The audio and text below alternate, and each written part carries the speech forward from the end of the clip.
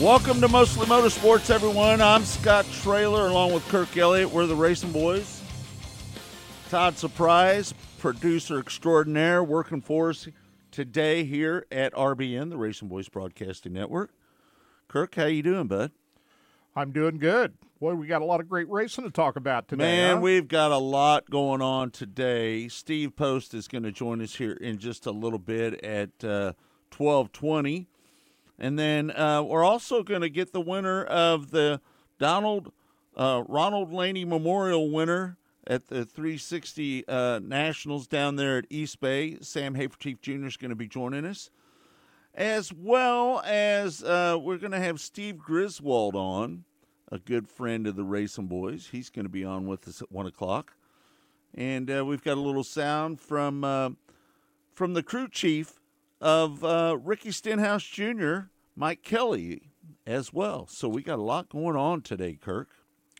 How about that race yesterday? That was a pretty good Daytona 500, wasn't it? Well, you know, I think it was pretty good. What'd you think? It's always good when we see a dirt track racer win, right?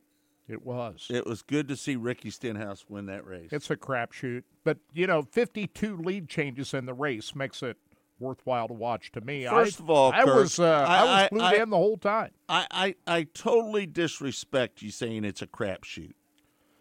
Well, when you get into overtime, listen.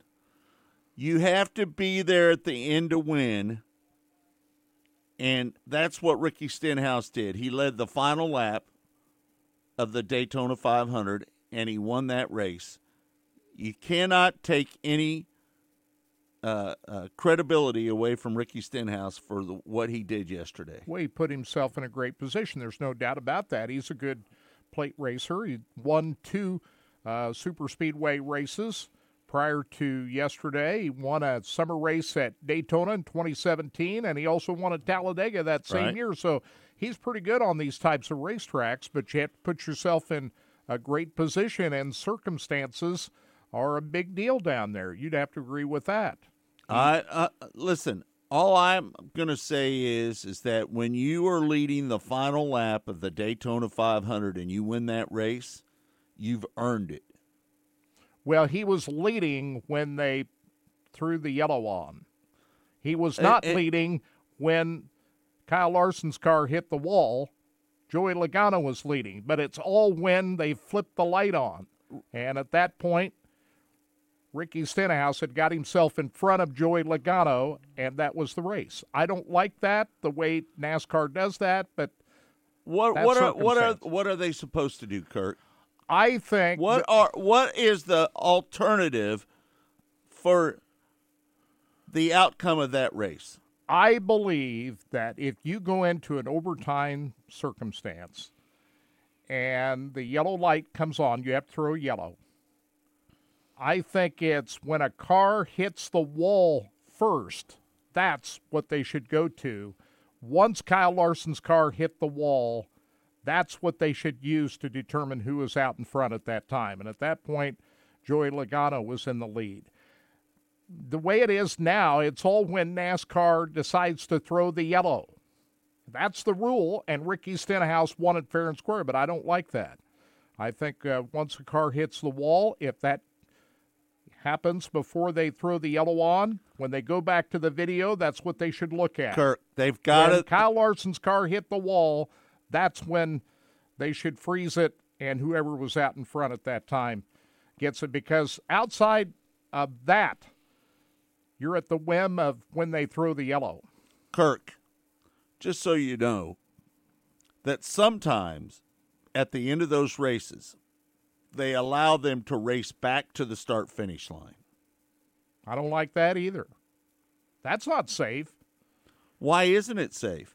That's a 2.5-mile track, Kirk. There's plenty of time to slow down before you get back to the accident scene. Hurt. Kyle Larson hit that wall pretty hard. You need to stop it right now and get to the driver. By the way, we never did hear on Fox if Kyle Larson crawled out of the car okay. We assume he did, but they never reported that Kyle Larson was okay. They just went to the winner and did the rest of the show without once reporting or even showing that Kyle Larson crawled out of that car okay. We assume he's all right because we never heard anything different. But no, the yellow throw. If the car hits the wall, yellow's got to be thrown. The yellow has to be thrown when the yellow button is pushed for the yellow light to come on. That's when. That's what they did. That's what they do. But they didn't throw the yellow until after Ricky Stenhouse had got past Joey Logano. So what's that got to do with anything? That's the current rule, but I don't like that. I think when they go back and determine a winner of an instance like that, it should be once a car hits the wall. If that happens before they throw the yellow, that's what they should use to determine freezing it and who's out in front at that time. I'm not going to agree with you on that. Here's the problem with this. We had no replay on Fox. They didn't go back and show, okay, we were sitting there wondering, okay, who won this race? And Ricky Stenhouse won the race. We find out. Ricky Stenhouse won the race, Kirk. We find out like a minute. Now, Saturday's race, it took a few minutes before we found out that Austin Hill had won that race. Sunday, we found out a lot quicker, but it's like every other sport. I want to see a video replay so that you know before NASCAR says that Ricky Stenhouse won. As it is, we're waiting to hear that NASCAR had determined Ricky Stenhouse won the race. So you're ragging. No video replay, even with the yellow light coming on, showing Ricky Stenhouse out in front as the yellow light is coming on. We didn't have that video either. No, they showed that video, Kirk. You didn't pay attention to it. They showed the video right as Ricky got in front of Joey Logano. Yeah, and that's the rule. And Ricky Stenhouse Jr. is the winner based on the rules that they had. But I don't like a situation where you got to depend on NASCAR when they throw the yellow flag. That's when it is. I think when a car hits the wall is the video that they should use to determine who the winner is at that time. If that happens before the yellow light comes on. Well, I don't agree with you on that at all. Not even for a second. NASCAR has to determine when the yellow comes out and when they push the button, and that's when the driver that is in the lead wins the race. I'm totally good with that. And Ricky Stenhouse Jr. is the winner. And why would you not be happy for Ricky Stenhouse Jr.? I'm happy for Ricky Stenhouse. I'm happy he won. He's a dirt racer, Kurt. Right, and the fact that he's not won the Daytona 500 before. Does he deserve to win that race? Yes, absolutely. You just said he didn't deserve to win the race. You said that Joey Logano should win the race. That's what you just said, Kirk. You just said that a second ago. You said that Joey Logano should have won that race. No. Joey Logano. You said it a minute ago that Joey Logano should have won that race. I think the way it should be, Joey Logano should have won the race. But that's not the rule. The current rule is it was abided by. When the yellow light came on, that's when Ricky Stenhouse was out in front. So based on the current rule, he deserved to win the race, and he did. And I'm happy that Ricky won the race, too, by the way. Yeah, he's a dirt racer. We know Ricky, and it's a independent, one-car team. The J.G.T. Doherty race team has not won a race in the NASCAR Cup Series, and to see Ricky Stenhouse Jr. do that on Sunday, I'm thrilled for him. Todd, I want to ask you, what do you think? Do you think that the way that NASCAR does it is the right way? When the yellow light comes out, that's when they freeze the field. What do you think? Yeah, the big tracks is the difference in this. A lot of these other tracks, it's a 2.5 mile. It's a 2.5 mile track. Right. So, but I agree. I think as soon as the light, I kept wanting to. I'm kind of in the middle of both. I wanted to see the light come on, and then somebody say, "Here's why he won." That's why instead of. But this is how it's been, so I'm fine with all that. What I hate to see is that we come all the way. It was a 5-hour event, and then it comes down to that. It was the longest Daytona 500 in the history of the Daytona 500. 530 miles. It just and between the pre-race, I mean, you know how. If the race says it's going to be on at 1, it's going to be on at 1:45. You just know that, even with a 2-hour pre-race show. But it was a long day, and it was a long day for it to come down to that, and then you had to sit and wait to find out, and then you won by the reaction of the pit. That was how you knew who won. That's what kind of was more of a But I'm super glad that Ricky won, and I'm super glad. No doubt. I'm so happy for Ricky. My pick, Kevin Harvick was there almost all the way. He was there until the big man hit, and then even Travis Pastrana had a top 10, finished 11th. He finished 11th. Yeah, had him a top 10. And got caught up in that thing. But man, he's happy about that. That dude, and he's not racing again. He's the one that got into Larson to put him into the wall. Yeah, right. That was the whole melee starter. So, but yeah, it was a good day of racing. It was strange to see how people were working with each other yesterday. That was the kind of thing I thought was kind of strange. It was strictly car, field thing until it comes down to punch and gut time. Well, who I was rooting for? I was rooting for Christopher Bell. Yeah, absolutely. I was too. I was pulling for Christopher Bell. I want Christopher Bell. He led a lot of laps in the beginning of that race. He sure did, and I'd like to see Christopher Bell, since he's devoting all of his time to. I'd like to see him have a really strong season. Is it bad that I pull for Christopher Bell over Kyle Larson? We pulled for Kyle Larson when there was no Bell. Remember? Right. And we pulled hard for that kid. Even we had a tough year that first year. You remember that, Kirk? We even talked about that first year he was in, and he's running for a team that, like Kirk said, if he was with any other team, he'd probably be winning more. And as soon as he got to another team, he started winning more. So you think about the guys that run in the top 5. Yeah. Ricky Stenhouse Jr., dirt racer. Christopher Bell, dirt racer. Alex Bowman, dirt racer. Yep, there's a lot. That's pretty cool, man, to see that many dirt racers run up there, because Alex Bowman has become a pretty decent sprint car driver. Yes, sir. Right? Yeah, he's doing a great job, and he's sat on the pole. I think that Ricky Stenhouse Jr., if you remember last year, he led a lot of those laps towards the end of that race last year. So he's put himself in great position on several different occasions at restrictor plate racetracks, and he did win 2 of them, by the way. And he's a good plate racer. He has earned.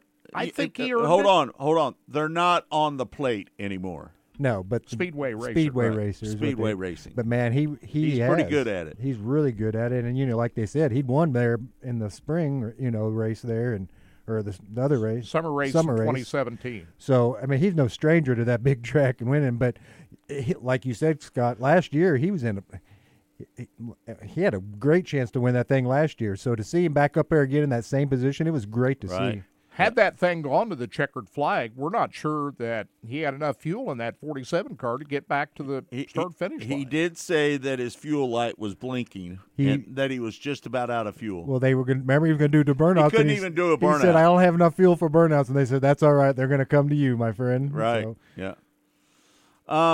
There was a point when I thought Brad Keselowski was going to win that race. Well, he and Chris Buescher had the 2 fastest race cars for a lot of that race. Right. I thought those 2 guys, if there were any domination by anybody, it was the RFK cars of Keselowski and Chris Buescher.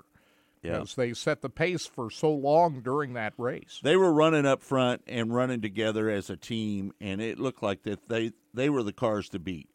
Do you agree with that? No, I agree with that. Yeah. And it could have been either one of those 2 guys that could have pulled that off. Keselowski has won 1 race at Daytona. He's got 6 wins at Talladega. Mm-hmm. And so the 2 tracks are different from one another.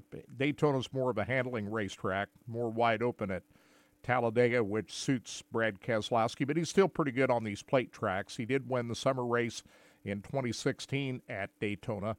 So Keselowski, if you remember 2 years ago, he got turned up into the wall. He looked like he had a pretty good shot at winning that race 2 years ago when Michael McDowell won. I thought Kevin Harvick was going to have a chance to win that race as well. Yeah, that was my pick, you remember, on Sunday, and I really thought he was – and he's even said, man, he's not – this is it. This is his last year, so he's going out there to lay it out on the line, and I thought he had a good chance of winning that. He looked really good. And the other guy that had a good chance of winning it was Kyle Busch, who got caught for speeding, had to rally back from that.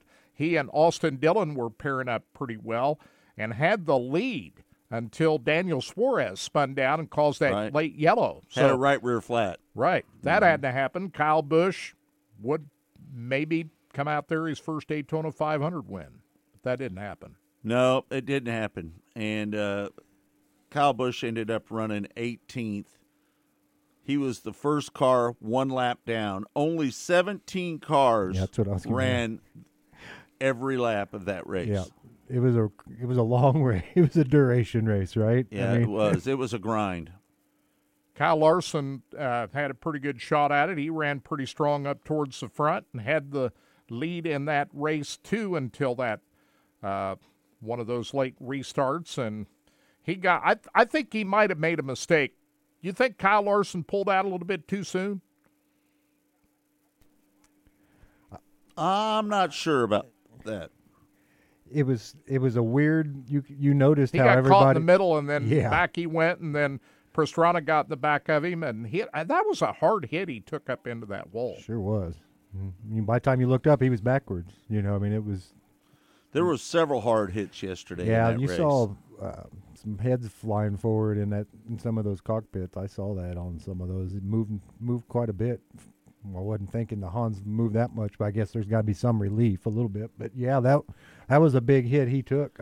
You know who was really running good towards the end of that race and got in that last little melee was Jimmy Johnson. Hell yeah. Yeah. He looked pretty darn good yesterday. He looked strong. Yeah. He'd worked his way up and was messing around top 5 for quite a while and back off. And, you know, I thought for sure that Jimmy Johnson was going to hold off, you know, and like you said, it sucks when you get caught into that one. Happens at Daytona, happens at these big tracks. So I hated seeing that for Jimmy, but because he had a good run. He really did. No doubt about it.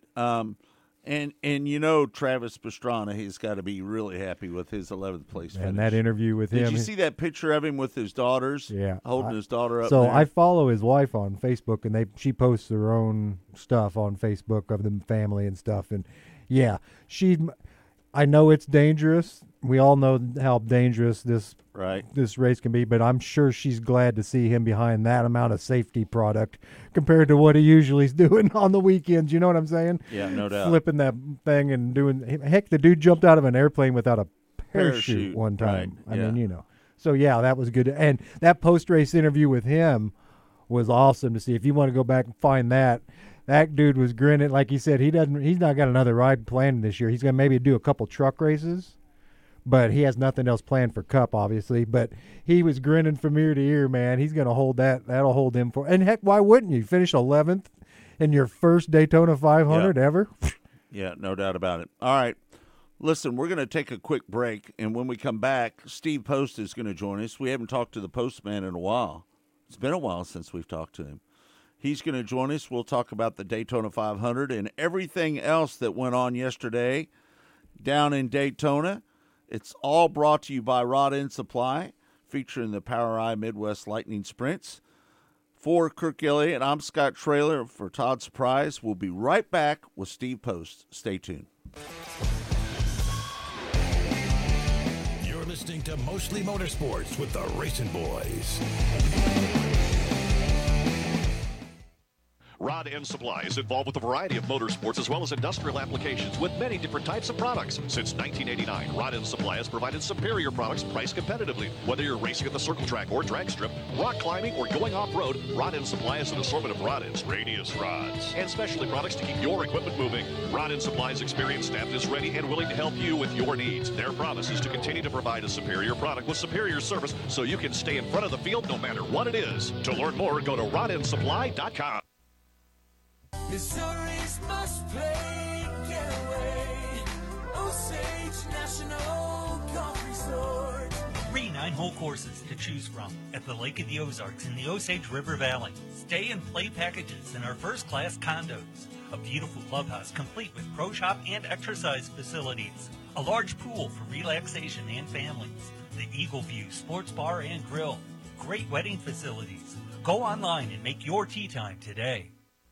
Rod End Supply is involved with a variety of motorsports as well as industrial applications with many different types of products. Since 1989, Rod End Supply has provided superior products priced competitively. Whether you're racing at the circle track or drag strip, rock climbing, or going off-road, Rod End Supply has an assortment of rod ends, radius rods, and specialty products to keep your equipment moving. Rod End Supply's experienced staff is ready and willing to help you with your needs. Their promise is to continue to provide a superior product with superior service so you can stay in front of the field no matter what it is. To learn more, go to rodendsupply.com. Especially sportswear in-house. We do all of the screen printing, all the embroidery. We do some vinyl. The other add specialty items like your pens, magnets, notepads, calendars. You can actually buy that, build your business to make it larger. We have the largest screen printing process and the largest embroidery anywhere around in the area. We can do stuff all the way from your school clubs to sports teams, a professional look in the office. If you can imagine it, we can do it for you. Rod End Supply is involved with a variety of motorsports as well as industrial applications with many different types of products. Since 1989, Rod End Supply has provided superior products priced competitively. Whether you're racing at the circle track or drag strip, rock climbing, or going off-road, Rod End Supply has an assortment of rod ends, radius rods, and specialty products to keep your equipment moving. Rod End Supply's experienced staff is ready and willing to help you with your needs. Their promise is to continue to provide a superior product with superior service so you can stay in front of the field no matter what it is. To learn more, go to rodendsupply.com. Race fans, the National Sprint Car Hall of Fame and Museum is open 7 days a week, year-round, for you to come in and check out all of the wonderful race cars on display in the museum, and our online store at sprintcarstuff.com is open 24 hours a day for you to check out everything that we have in stock for sprint car fans. Whether it's for a birthday, anniversary, or Christmas, sprintcarstuff.com has it all. That's at the National Sprint Car Hall of Fame and Museum in Knoxville. Go harder, faster, stronger with Rod End Supply. Whether you are running industrial, farming equipment, or a race car, Rod End Supply has the assortment of rod ends, radius rods, and specialty products that will help you lead the field in performance. Our superior design means our rod ends last longer and perform better, giving you the edge on the track and saving you money. Contact Rod End Supply or order online today at rodendsupply.com. We don't just sell them, we race them. rodendsupply.com. Serving the racing community for over 30 years.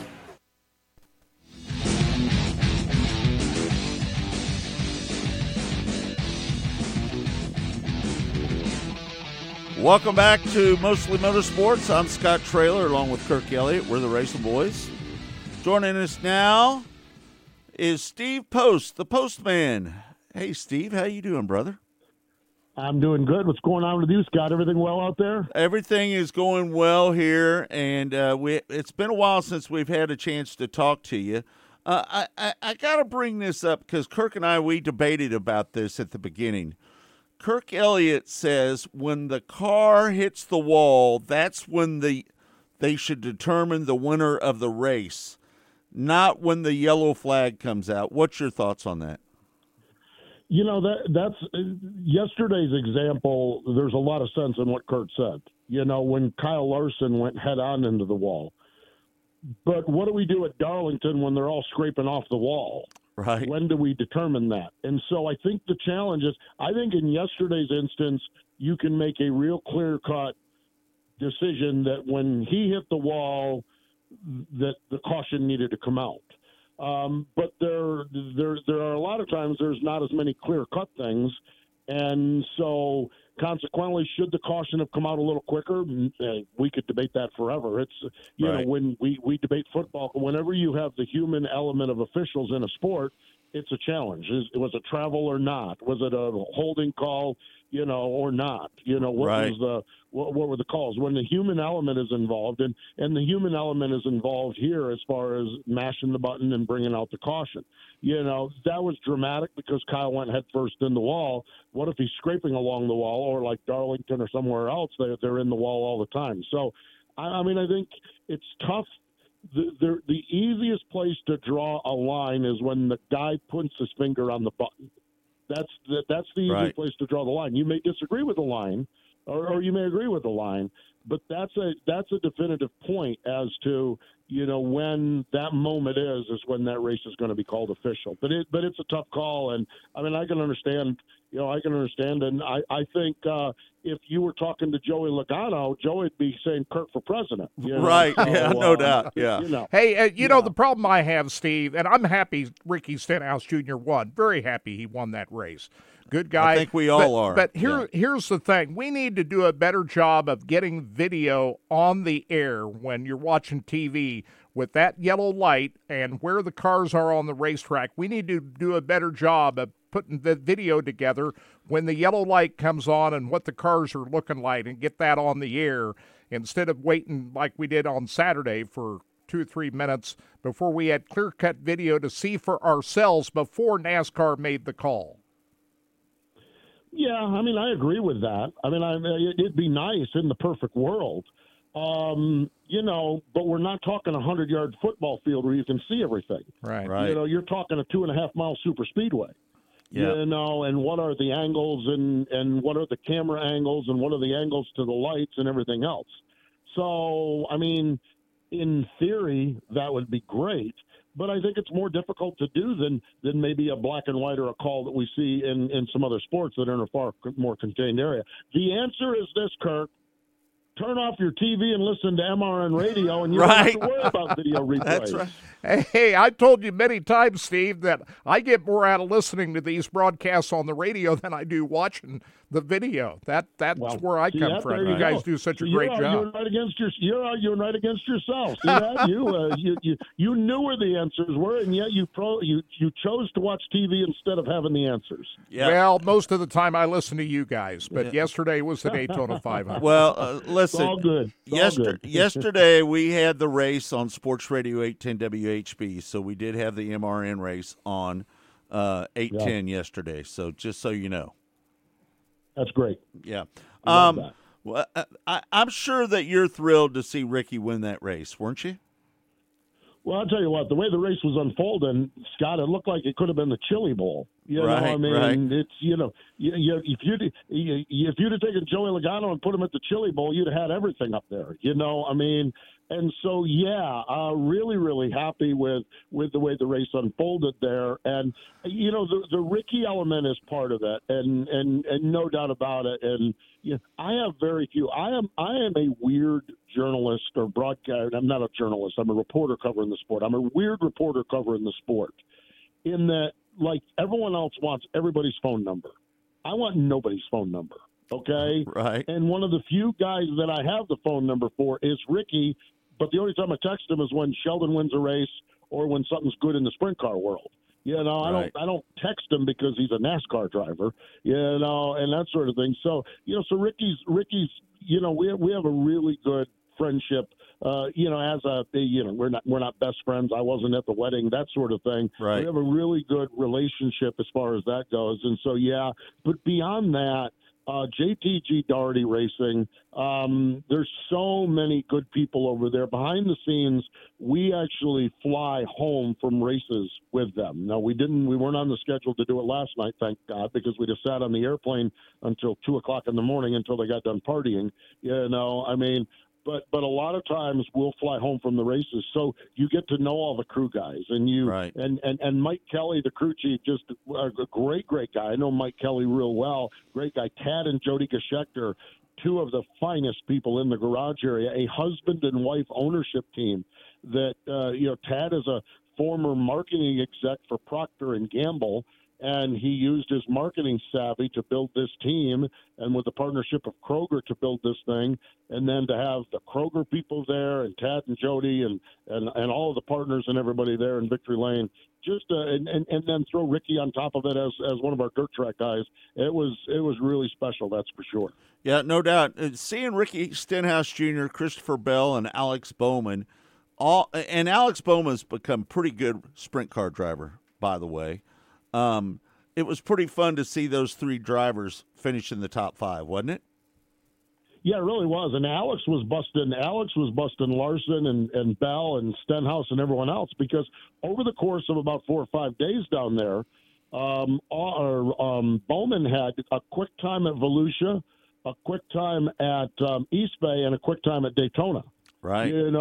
So he is evolving really, really well as a sprint car driver. He has such a passion for that, and every time I talk to him, he's still at the phase. And I'll tell you what he reminds me of is Tony Stewart. Okay, Tony Stewart. Remember when Tony went wing sprint car racing? It would be like, man, I just can't get the feel of this. I just can't get the feel of this. I can't. I'm not good.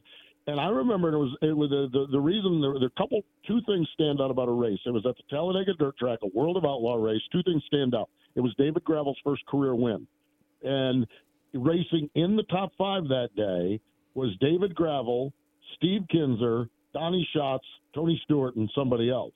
Mm-hmm. And I remember the next day on the stage, backstage at the driver introductions for the Cup race over at Talladega, the big track. I said, hey, pretty good run last night. And he looks at me, he says, for the first time in my life, I felt like I should have been on the racetrack with Steve Kinzer and Donnie Schatz. Yeah. And I sense that same mindset that Alex still doesn't feel like he's there, but he is getting closer to that moment where he's going to feel like he belongs on the same track with Donnie Schatz and Brad Sweet and guys like that. That's remarkable. The progress he has made as a sprint car driver. Yeah, no doubt about it. Yesterday, at one point, it looked like Austin Dillon and Kyle Busch were setting themselves up to be a 1-2 finish at the end of that race. What'd you think about RCR and their accomplishments yesterday? That was a big feat for them yesterday, wasn't it? I think so. I think Richard Childress has got to feel like the Cheshire Cat right now. That he's got things where he wants. And this thing is fascinating. And I'm a little concerned that by Austin yielding just a little bit to let Kyle come down in line in front of him might have slowed the momentum and got Austin back in the mess he got into. Right. So I think that very well could have been the pace just because momentum is so important there. Was that a big mistake, Steve? Was that a big mistake that they, instead of going behind one another, that one took the inside, one took the outside? I think that was a mistake. I thought the plan would have been whoever's pushing you, whoever's pushing me. When somebody gets the advantage, that's when they drop down in line. Right. I felt like it was and if we ran side by side to the finish, then one of us was going to win the race. Mm-hmm. So I didn't have a problem. with the side by side start.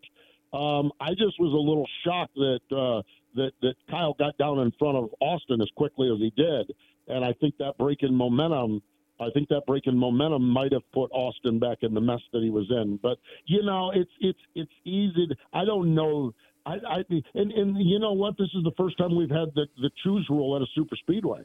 So how do you know what to do? You just don't know what to do on this one. And I think they thought they had a really good plan and had Kyle drop down in front of them and they'd race to the win in the Daytona 500. We'd be raving about what a genius plan it was. Sometimes plans just don't work out. So I don't know that it was a mistake or a bad call. I think it was the call they made and they didn't end up on the right end of it. Right. There was at a point where I thought Brad Keselowski was going to win that race. What'd you think? Yeah, I did too, man. And I kind of cheer as those races unfold. I cheer for who I'm going to visit with in victory lane. And I'm thinking, man, Brad Keselowski rolls that 6 car in the victory lane. This is going to be fun. This is going to be a good victory lane. It didn't turn out to happen. Ricky Stenhouse rolling the 47 and was a good victory lane as well, by the way. But that was a fascinating time in the race because you had Brad and Chris Buescher, his teammate, working together, and right behind them you had Austin and Kyle working together. And I was just like, man, how about this? Are we going to have a 4-car Jack Roush, Richard Childress tussle to win the Daytona 500? Right. I'm sitting there thinking, man, I'll take a dish of that.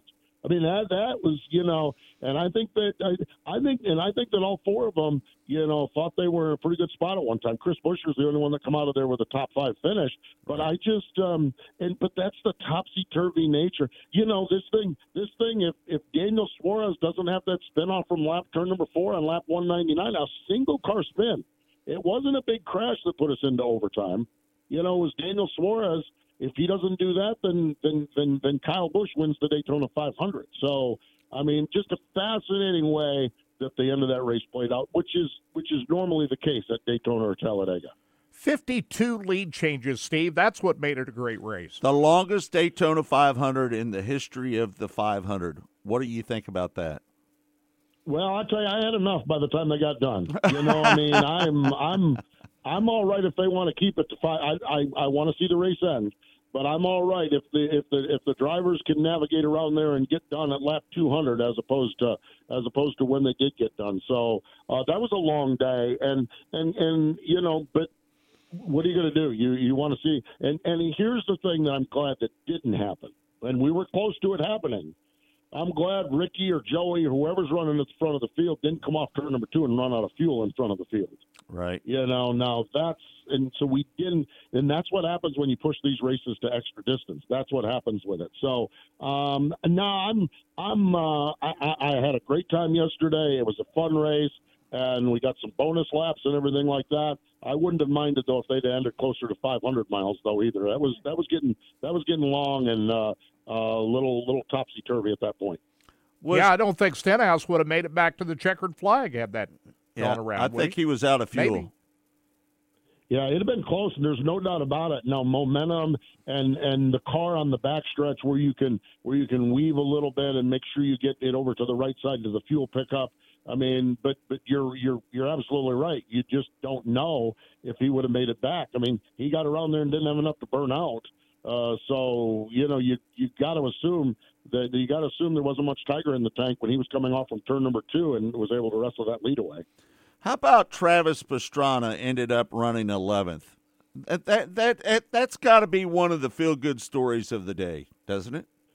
No doubt about it. He came down there. We were talking about this last night in the hotel. We got back. Everyone got back to the hotel. We were just staying out in the parking lot.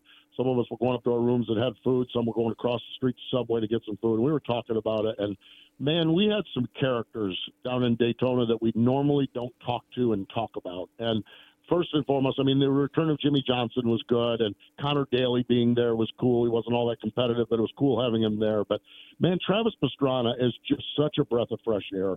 I had the chance. I interviewed him on Wednesday night after he qualified into the Daytona 500, and then during the rain delay coverage in the truck race, I had a chance to talk to him. And he is so warm. He is so engaging. He is so genuine, and he's just such a – he's just such a badass race car driver too, and athlete and motorsports junkie and all the stuff he's done. But the kick I got out of him, the funny thing about it is my follow up question. He qualified on Wednesday night, and I asked the question, just your thoughts about qualifying and everything like that.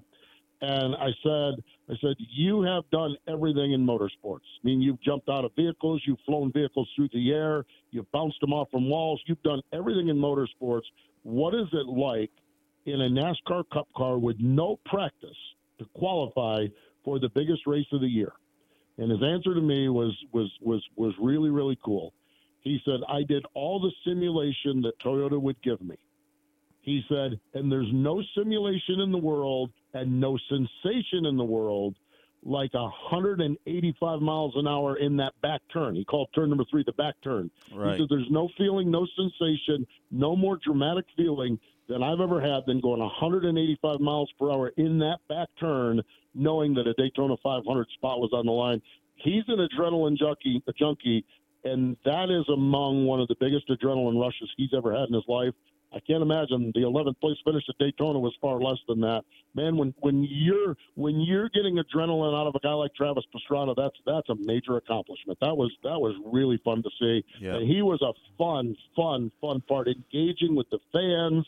And he was just having a ball at Daytona.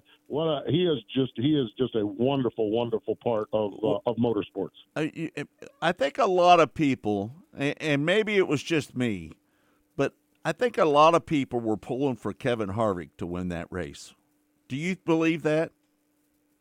Yeah, I think so. I think we go through phases with all these drivers, and I think you saw it. I think you've seen it over the course of time. Now, maybe back, Richard Petty was always popular, but I think when we got into Darrell Waltrip and into Jeff Gordon, some of those drivers that were a little bit more polarizing.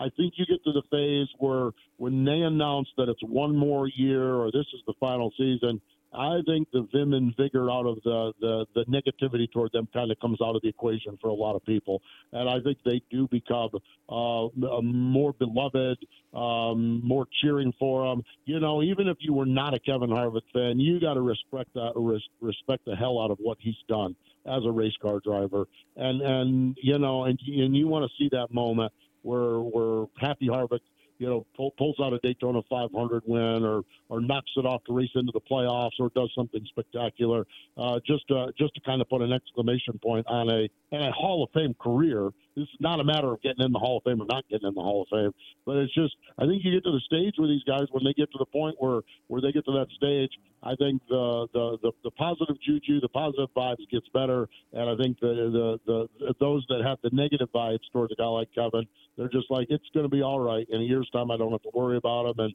yeah, he has done a lot in the sport and for the sport. So I do think there was a pretty good sentiment going for Kevin Harvick. I agree with you. Hey, Steve, you covered pit road. Did you go into the race expecting so many no-tire, gas-only pit stops as we saw yesterday? That was crazy, wasn't it, yesterday? How many tires? Yeah, it was. Yeah, it was, but there was not much tire wear. So it became a matter of manufacturers deciding how much time do you want to spend on pit road. You know, so if you were part of the Chevy group or the Ford group or the Toyota group, I think there was 2 Ford groups actually.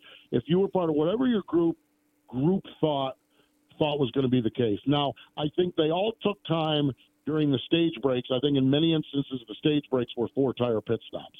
But the problem is green and the other thing, I think one of the reasons that stood out a little bit more is that we had multiple green flag pit stop rounds. I think we had 3 rounds of green flag pit stops. Right. And that doesn't happen all the time at Daytona. So we had 3 rounds of green flag pit stops. So those green flag pit stops, it's so important to stay with your group that if your group decides it's going to be fuel only, well, it's fuel only. If your group decides it's going to be right side tires, it's going to be right side tires and fuel. And I think that's why yesterday it stood out. I don't remember one of those races where there's always 1 round of green flag pit stops, but and sometimes there's 2. I don't know that I recall one where there's 3 rounds of green flag pit stops, and I think that's where the no tires and the 2 tires come out, because it's the group thing. It's got to be what's good for the group. Right. And while this crew chief or that crew chief might want to take tires, you got to stay with the pack. You got to stay with the group as well. All right. I know we got to let you go. You got Wing Nation coming up here in just a little bit. Steve Post's appearance is brought to you by Sage Fruit. We want to thank those guys for allowing Steve to come over here and be a part of Mostly Motorsports. It's all brought to you by Rod End Supply. Steve, tell us what's coming up on Wing Nation this week. Well, we're getting ready to go put our TV show together. That'll be on MAV TV on Friday, 12:30, and we are going to talk to Robbie Price. And you guys know, when you haul it out there with Racing Boys out to Skagit, right? And in 2019 he parked it on the front stretch at Skagit in the Dirt Cup. He's running for Jason Sides, and so we're going to talk with Robbie Price on the television show.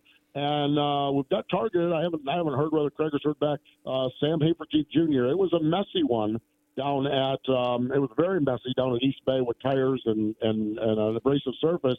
But when we got to the end, it was Sam Hafertepe getting the win. So I think we're going to try to talk to Sam tomorrow on our digital show with Aaron Evernham and I. But Wing Nation, we're rolling along, having a good time with it for sure. Yep, we're going to have Sam on here in just a little bit, talking about his big win down at the Ronald Laney Memorial down at East Bay. Lot to talk about there. A lot to talk about there. Woo. Steve, thanks so much for taking the time. We appreciate it. And again, it's all brought to you by Sage Fruit, and we can't thank those guys enough for allowing you to come over here and be a part of it.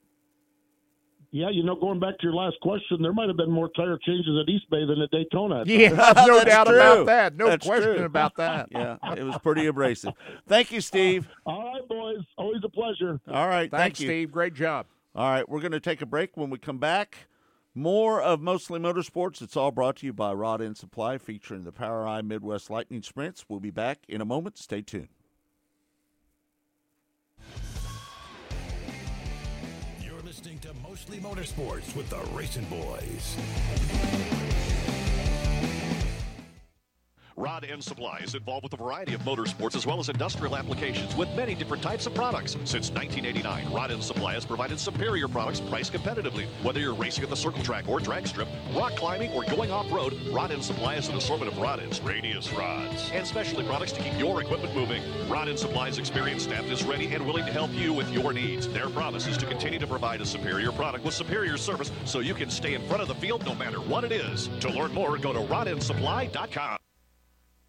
Missouri's must play getaway. Osage National Golf Resort. 3 9-hole courses to choose from at the Lake of the Ozarks in the Osage River Valley. Stay and play packages in our first-class condos. A beautiful clubhouse complete with pro shop and exercise facilities. A large pool for relaxation and families. The Eagle View Sports Bar and Grill. Great wedding facilities. Go online and make your tee time today.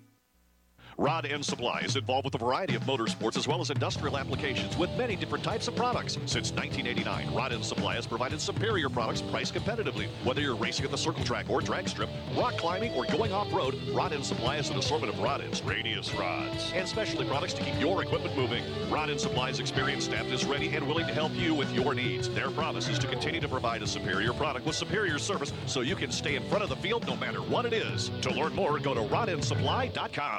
Especially sportswear in-house. We do all of the screen printing, all the embroidery. We do some vinyl. The other add specialty items like your pins, magnets, notepads, calendars. You can actually buy that, build your business to make it larger. We have the largest screen printing process and the largest embroidery anywhere around in the area. We can do stuff all the way from your school clubs to sports teams, a professional look in the office. If you can imagine it, we can do it for you. Rod End Supply is involved with a variety of motorsports as well as industrial applications with many different types of products. Since 1989, Rod End Supply has provided superior products priced competitively. Whether you're racing at the circle track or drag strip, rock climbing, or going off-road, Rod End Supply has an assortment of rod ends, radius rods, and specialty products to keep your equipment moving. Rod End Supply's experienced staff is ready and willing to help you with your needs. Their promise is to continue to provide a superior product with superior service so you can stay in front of the field no matter what it is. To learn more, go to rodendsupply.com. Race fans, the National Sprint Car Hall of Fame and Museum is open 7 days a week, year-round, for you to come in and check out all of the wonderful race cars on display in the museum. And our online store at sprintcarstuff.com is open 24 hours a day for you to check out everything that we have in stock for sprint car fans. Whether it's for a birthday, anniversary, or Christmas, sprintcarstuff.com has it all. That's at the National Sprint Car Hall of Fame and Museum in Knoxville. Go harder, faster, stronger with Rod End Supply. Whether you are running industrial, farming equipment, or a race car, Rod End Supply has the assortment of rod ends, radius rods, and specialty products that will help you lead the field in performance. Our superior design means our rod ends last longer and perform better, giving you the edge on the track and saving you money. Contact Rod End Supply or order online today at rodendsupply.com. We don't just sell them, we race them. rodendsupply.com. Serving the racing community for over 30 years.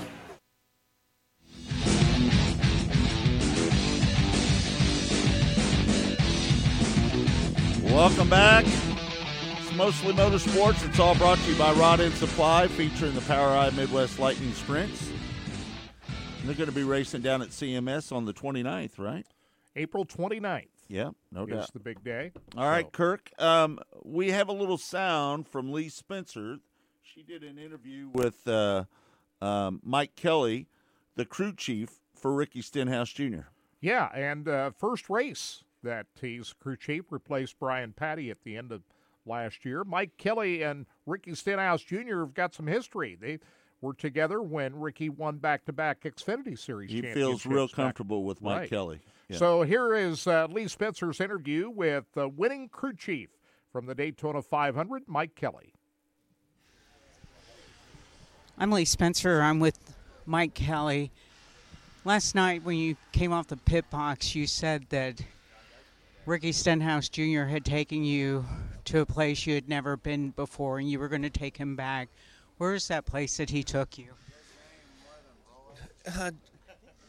To a place of confidence, right? To a place of believing in ourselves and each other. And when I got hooked up with him earlier in our career, man, we were able to do a lot of incredible things that I hadn't accomplished, and I didn't believe that was possible. And we won our first championship, and then to come back the next year and win a bunch of races and another championship, it just solidified that to me that it wasn't a fluke. And I watched him go through some tough times, and we both had. It wasn't the best of years, the last couple of years that I crew chiefed, and I kind of had walked away from the sport, but I'd walked away from wanting to be a crew chief. And given this opportunity, I wanted to back with Ricky. I really wanted to challenge myself and push myself to get us back to where we were competitive and get us back to where we had the respect in the garage that we once did. It's a humbling sport. You can get to the top and realize that there's everyone in this job is trying to get to where you're at, and it doesn't take long to be forgotten or that your days are just behind you. And I just it's like one old guy just wanting to see one more shot at it. And for him, it was a big day to be able to get him back to victory lane. Can you talk about how he's grown and how you're in this new chapter is trying to shake the reputation of Ricky Stenhouse? I mean, and you talked a little bit about it last night after the win, but at breakfast you talked about a little bit different driver. You talked to Tab Boyd about what you saw, the intel he was giving back, what he wanted to know, and that's certainly a sign of maturity that any crew chief wants to see in a driver. Yeah, for sure. When you are at a pivotal point in your career where the next season isn't guaranteed, right? Some decisions have to be made and some thought processes have to change or you'll be forgotten. A lot of drivers talk about they retire, but really a lot of them get retired because they don't get hired. So during this off season, we spent a lot of time talking. I remember when he was on his honeymoon, we talked every night. We text, we wrote messages back and forth to each other and said basically, look, man, we're for both of us, we're both agreeing to do this together. It's sink or swim right now. And he bought into that immediately.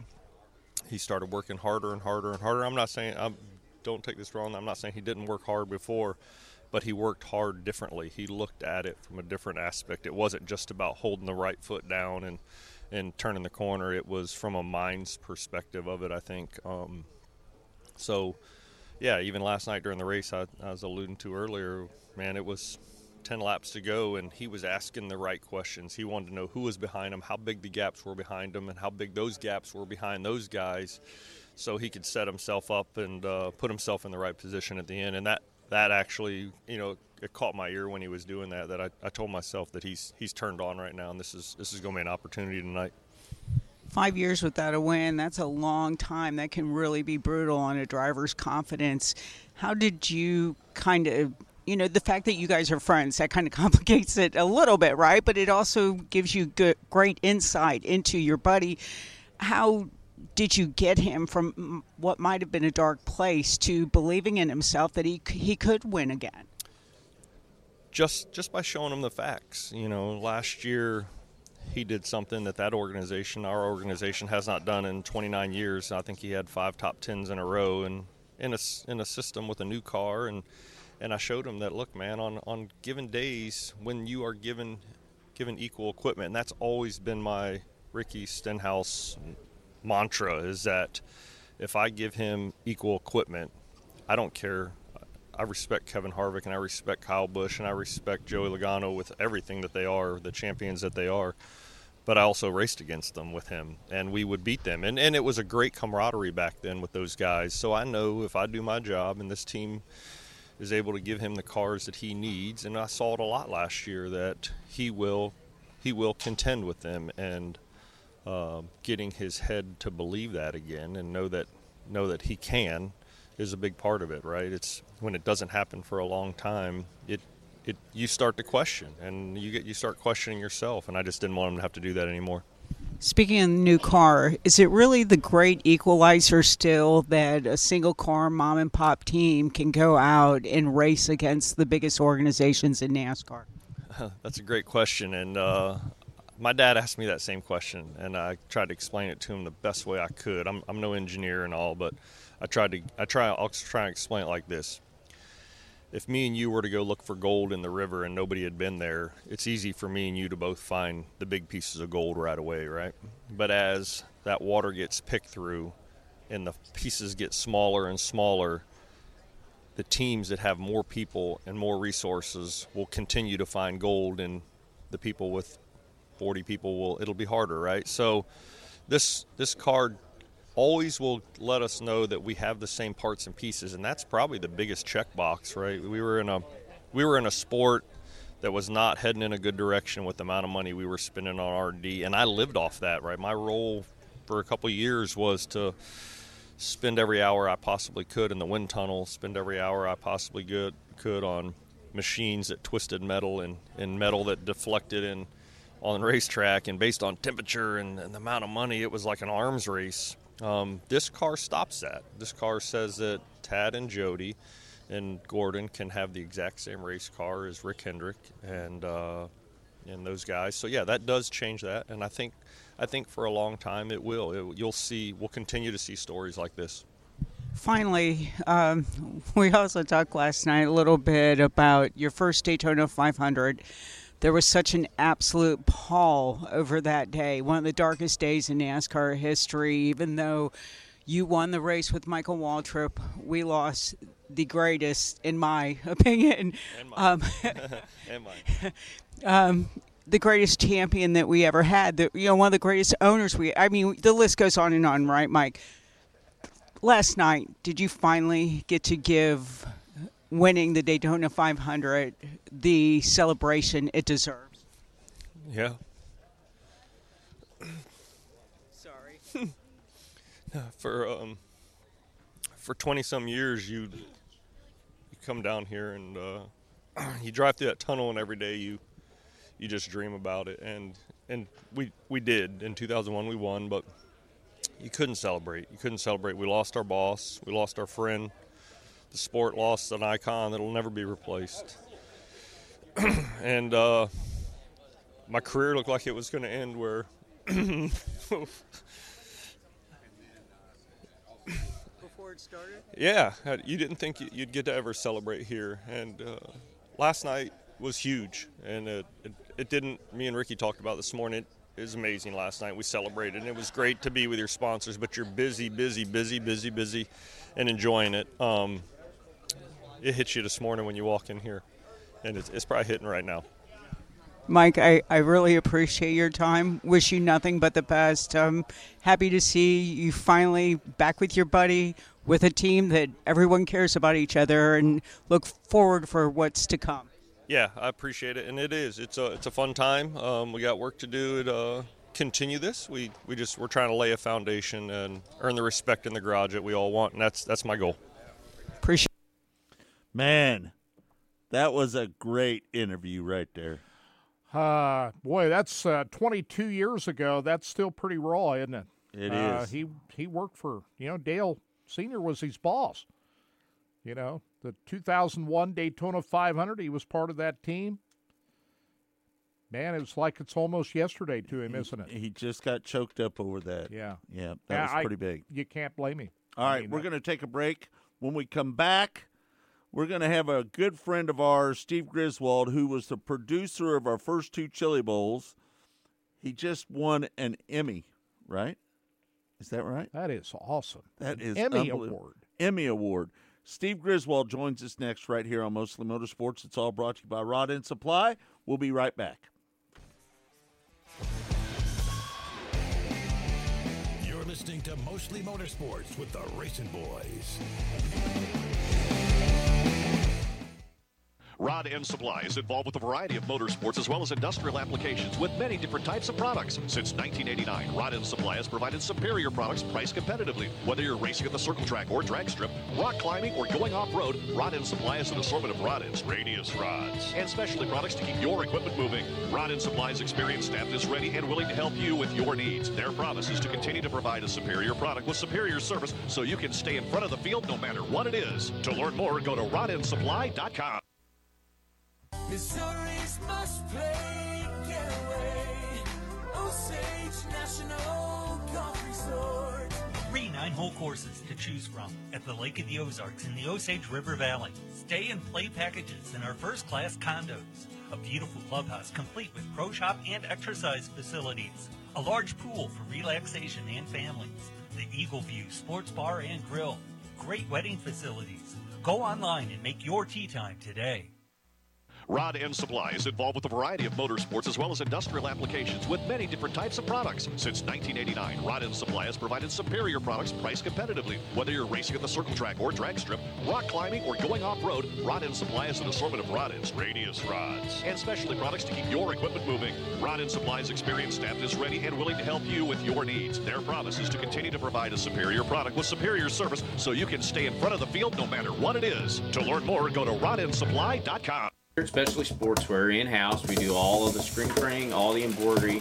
We do some vinyl. The other add specialty items like your pens, magnets, notepads, calendars. You can actually buy that, build your business to make it larger. We have the largest screen printing process and the largest embroidery anywhere around in the area. We can do stuff all the way from your school clubs to sports teams, a professional look in the office. If you can imagine it, we can do it for you. Rod End Supply is involved with a variety of motorsports as well as industrial applications with many different types of products. Since 1989, Rod End Supply has provided superior products priced competitively. Whether you're racing at the circle track or drag strip, rock climbing, or going off-road, Rod End Supply has an assortment of rod ends, radius rods, and specialty products to keep your equipment moving. Rod End Supply's experienced staff is ready and willing to help you with your needs. Their promise is to continue to provide a superior product with superior service so you can stay in front of the field no matter what it is. To learn more, go to rodendsupply.com.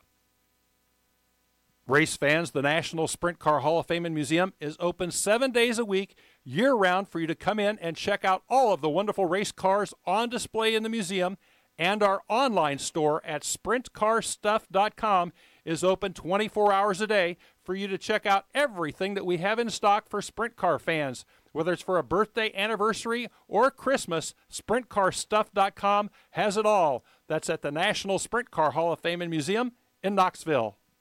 Go harder, faster, stronger with Rod End Supply. Whether you are running industrial, farming equipment, or a race car, Rod End Supply has the assortment of rod ends, radius rods, and specialty products that will help you lead the field in performance. Our superior design means our rod ends last longer and perform better, giving you the edge on the track and saving you money. Contact Rod End Supply or order online today at rodendsupply.com. We don't just sell them, we race them. rodendsupply.com. Serving the racing community for over 30 years.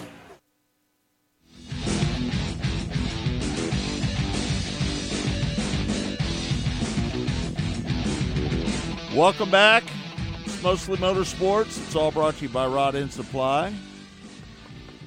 And we want to welcome a great friend of the Racing Boys. He's been such an asset to the Racing Boys over the years.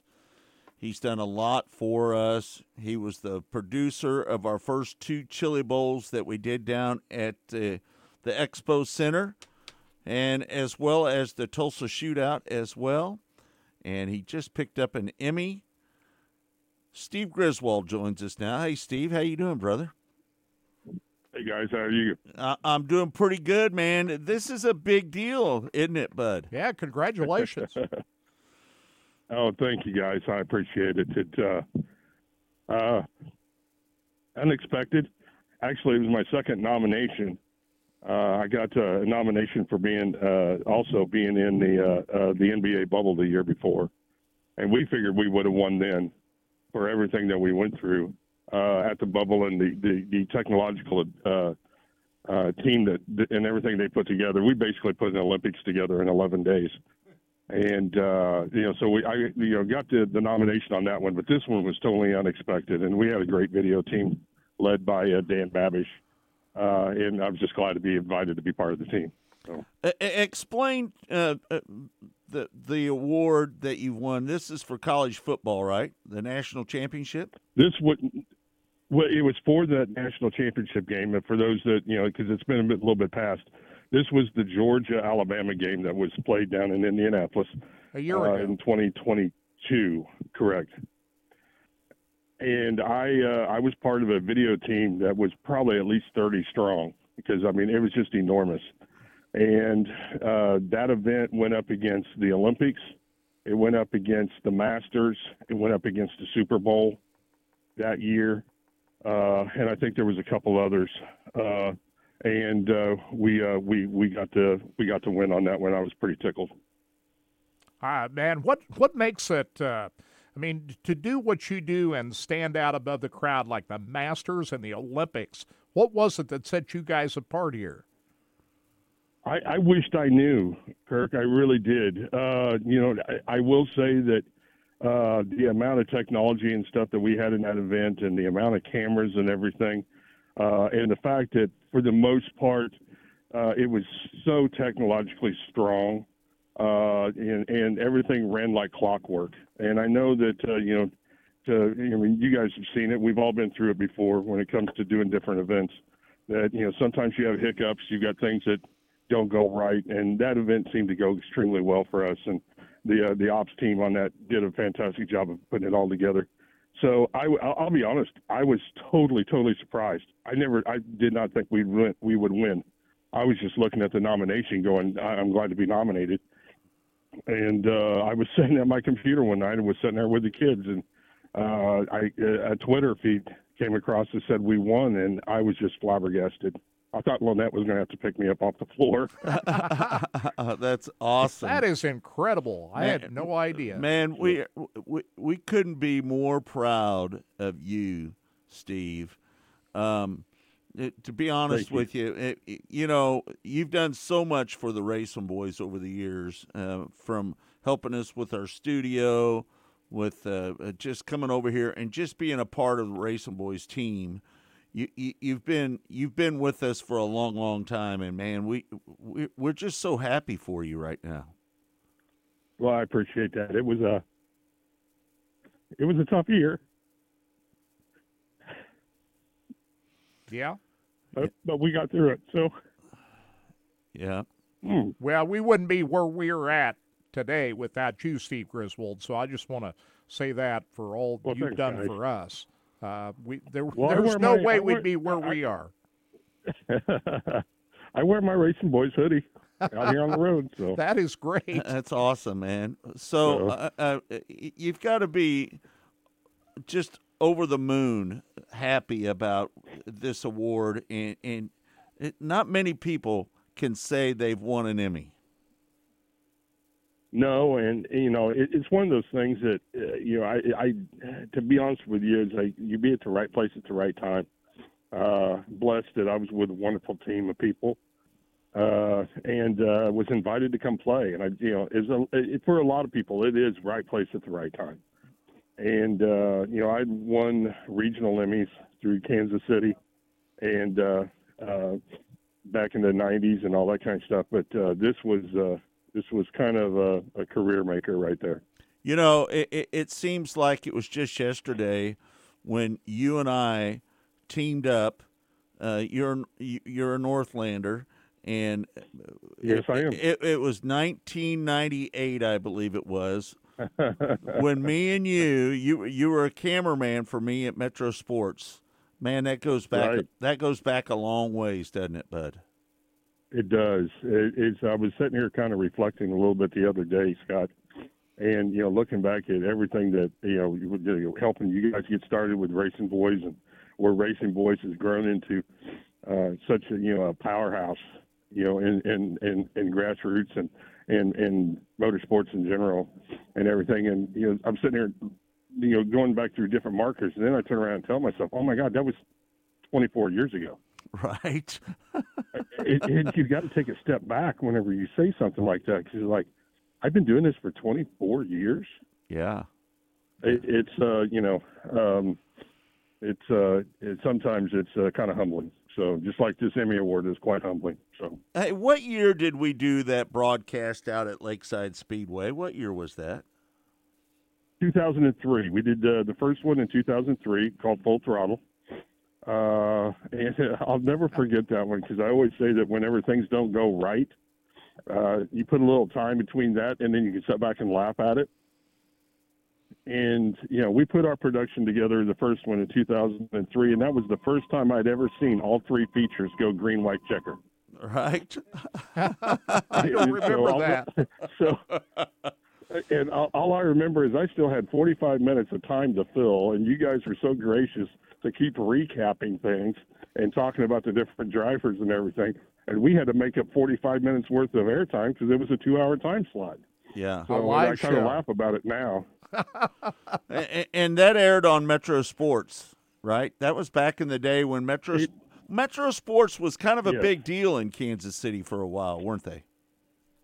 It was. It was quite a big deal, and they did a lot of wonderful things at Metro Sports, not only for the local colleges but the local high schools, and then eventually they ended up picking up into the motorsports side of things. And we kind of helped with that between with the Racing Boys and then my production company getting that started.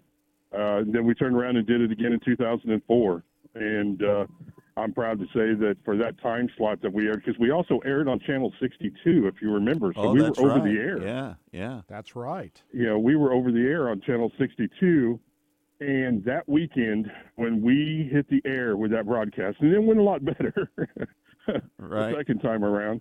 But when we hit the air on that, we were the second highest rated program in the market for that Saturday. Yeah, no doubt. I remember that now. That was awesome. Steve, let me step back a minute or two, and let's talk about when you came down and you were the producer of the Chili Bowl and the Tulsa Shootout. What are your memories of those races there? My memories of that was getting a shot to do some producing and directing. And I remember getting a call from you, and I'm so happy for you guys. And, I was tickled that you asked me to come along for the ride on that. It's real easy to turn around and say the long days, exhausting days. But, things like that, sometimes you look back at and you see, when you see that person hold the golden driller, all the time that we put forward and everything on that, it makes it worth it. And of course, someone who's kind of close to my heart, Miles Paulus, because I went to high school with his mom. Seeing him hold up the driller and everything, that's always been a special moment for me. There, it would have been our second year doing it that way. So yeah. Hey, when we did our first Chili Bowl live video down there, I mean, things were pretty primitive. We're talking 10 years ago, but just think about the technology changes in that amount of time, where we started then and where things are today. Talk about that. Oh, yeah, because I remember the first Chili Bowl was still analog video. Right. Right, yeah. So, because you think, back then, the world hadn't fully changed over. Well, maybe we had fully changed over to HD, but at that time, and I felt like that we were being smart about it, we used the equipment that we had, and I remember building a lot of the equipment on site, and up right up until we were ready to go hot, on the internet and everything. And, we started out analog, and then the next year we took a step in another direction, and it kept building from there. Which it was kind of shows testament for what you guys were trying to do. So, yeah. Well, Steve, we are so proud of you. We couldn't be more proud of anybody that we know for you to pick up that Emmy, man. And we just couldn't be. We just had to take the time to bring you on the show and tell you that we are so proud of you, buddy. I appreciate it. You know that Kirk and I couldn't be any more proud of you and your accomplishments and what you do in your for a living. And you've done a great job. You're working for ESPN now, right? Yeah, I believe it right now. I'm probably touring. Oh shoot, I'm on pace right now to be doing 180 days. Wow. With ESPN, I'm actually preparing for those that are listening and all that kind of stuff. Tune in Big Mondays tonight at 8:00 because I know we've got a lot of KU fans probably within the listening area. But if not, there's some TCU fans and everything. But we're doing the TCU Kansas game tonight. I'll be watching that for sure. There you go. Where do you display that trophy? That's a big trophy. How do you display that trophy? I use it as a doorstop. No, I'm just kidding. That's kind of a running joke with a lot of people. But right now it's in my living room. We're wanting to put it in the glass case that we have there in our front room eventually. And it's sitting there on top of the pie safe there where everyone, when they come in and visit, everyone can see it. So maybe one of these days I'll bring it over to the studio. All right, that man. is awesome looking trophy. Those pictures are great, by the way. We need to get you over here one day so we can figure out our switcher, because for some reason it's not working right now. So. Oh, jeez. Okay. All right, buddy. We love you, brother. Thanks, Steve. Back at you. Safe travels. All right, be careful. You guys be careful. Thanks for having me on today. I appreciate it. Congratulations. Congratulations, brother. Thank you. All the love. All right. There you have it, Steve Griswold. We're going to take a break. We love that guy. That guy is the best. He's been a huge asset. He for is the like a Raceables. brother, isn't he? He is like a brother. All right, we're going to take another break, and when we come back, Sam Hafertepe Jr. is going to talk about picking up the win at the Ronald Laney Memorial down at East Bay. That's all next right here on Mostly Motorsports. It's brought to you by Rod End Supply. We'll be right back. You're listening to Mostly Motorsports with the Racing Boys. Rod End Supply is involved with a variety of motorsports as well as industrial applications with many different types of products. Since 1989, Rod End Supply has provided superior products priced competitively. Whether you're racing at the circle track or drag strip, rock climbing, or going off-road, Rod End Supply has an assortment of rod ends, radius rods, and specialty products to keep your equipment moving. Rod End Supply's experienced staff is ready and willing to help you with your needs. Their promise is to continue to provide a superior product with superior service so you can stay in front of the field no matter what it is. To learn more, go to rodendsupply.com. Missouri's must play getaway. Osage National Golf Resort. 3 9-hole courses to choose from at the Lake of the Ozarks in the Osage River Valley. Stay and play packages in our first-class condos. A beautiful clubhouse complete with pro shop and exercise facilities. A large pool for relaxation and families. The Eagle View Sports Bar and Grill. Great wedding facilities. Go online and make your tee time today.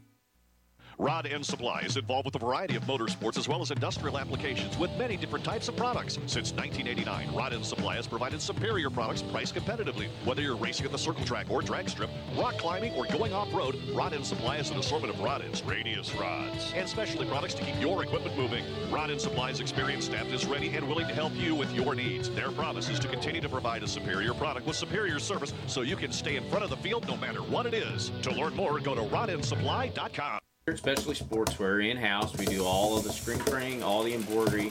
We do some vinyl. The other add specialty items like your pens, magnets, notepads, calendars. You can actually buy that, build your business to make it larger.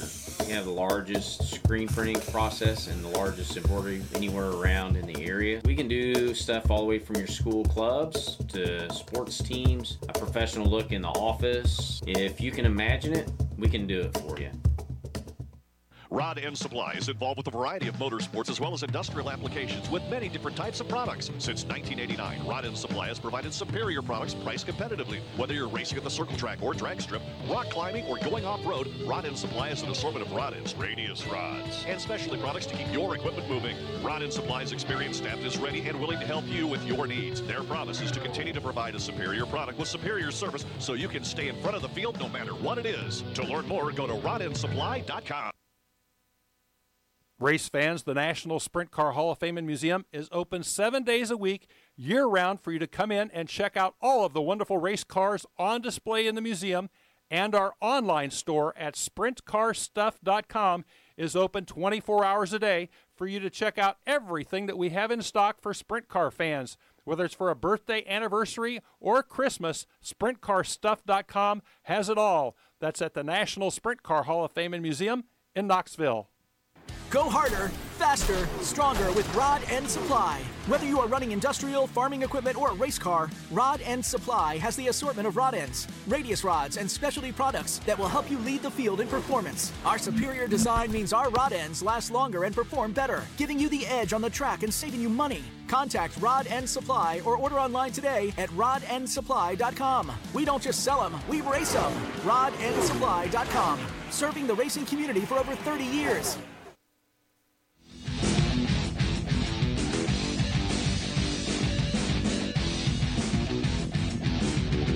Welcome back. It's Mostly Motorsports. It's all brought to you by Rod End Supply, featuring the Power Eye Midwest Lightning Sprints. We are attempting to get a hold of Sam Hafertepe, and that might be him calling us back right now. So, well, we got a lot to talk about. Sam's second straight win of the Ronald Laney Memorial, but this one was pretty eventful on Saturday night, wasn't it? A lot of tires blown. He came from the back twice.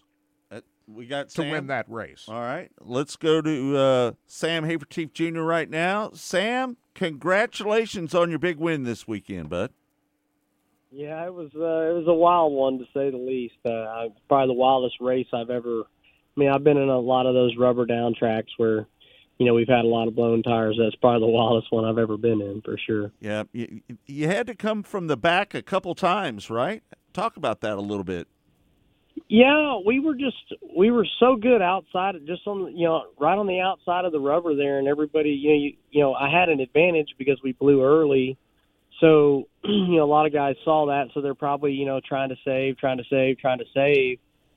So we could honestly, I could pick off 3 or 4 cars a corner, if I hit it right, just on the outside of the rubber there, and we kept doing that, and then I think it was Danny Martin got. I think he got loose one time off of 2 and then pulled a wheel stand, and I was kind of outside there, and I jumped up over the back of his car, and I think we were up to about 9th at that point, and then had to go back to the back, and then we came back up through there again, and like I say, it was just like I say, I had an advantage, but I started to get kind of worried because now we had more and more guys blowing tires and then coming back with fresh tires as well. So you never know how good you are, and so you just keep running as hard as you can. Man, there was a ton of good cars down there. You had Aaron Reitzel there, Terry McCarl, Ryan Timms, Zeb Weiss, Tim Schaefer was there. There was a lot of good cars down there that you had to compete against, wasn't there?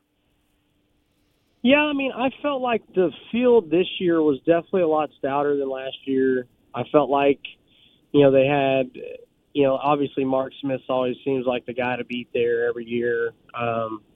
Just that Frantic was really good this year. You had a lot of guys that I felt like times past there's a lot of disparity in competition, and this year it seemed like it was way tighter. I mean, I felt like you had so many, all the guys, even guys that weren't big name guys, actually were pretty quick this year too. So I don't know if more and more people are figuring out how to get around East Bay or what it was, but it just seemed like it was a little tougher this year than years past.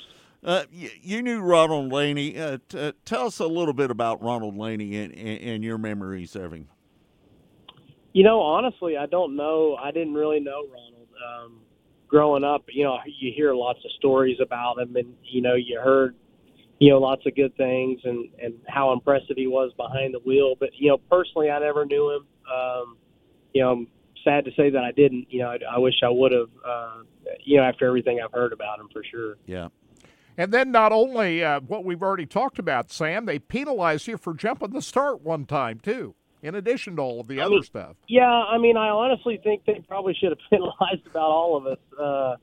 They didn't have a cone on the front straightaway, so I know one of the drivers' meetings they said that we couldn't pass before the start-finish line. And then at some points they said we had to be single file to the start-finish line. So I honestly don't think everybody was totally clear on what they wanted. And I honestly think from their standpoint, it was probably hard to officiate just the way the track was in the feature. And you had so many guys with fresh tires coming from the back. And there's a lot of bending of the rules. I mean, I wasn't the only guy that got called. I mean, I think there's 2 or 3 other guys that got called too. It was, like I say, it's one of the wildest races I've ever been a part of. That incident when you got up on the back of Martin's car there, I mean, that could have really done some damage to your car. You got fortunate there, didn't you? Yeah, he come off a 2, and he pulled a wheel stand out of 2, and he kind of come up across, and I was already out there, and then I thought he was going to get back down, and I misjudged it wrong, and got up on the back of his car there, and like I say, we were lucky to kind of get out of that one unscathed, and then like I say, just went back to the back again, and I figured the line I was running to go around everybody right on the outside of them there. I figured a lot of guys would be trying that, but when I got back there again, I was able to do the same thing I did before, and like I say, we were able to get through there pretty well. Yeah. Let's shake down what you're going to be doing this year, Sam. Are you going to plan on running with the All-Stars for the most part? It looks like right now we have a total of around 25 All-Star shows we were going to run, a total of probably like 50 Outlaw shows. And then the rest of the shows that we'll run will be mainly, some open competition shows in Pennsylvania, your Tuscarora 50s, your bigger events in Pennsylvania, some Speed Week shows with Ohio, and then PA Speed Week as well. We're going to try to we might do all the high limit races. We might miss a few, but we'll be right there, being close to running 100% of those as well.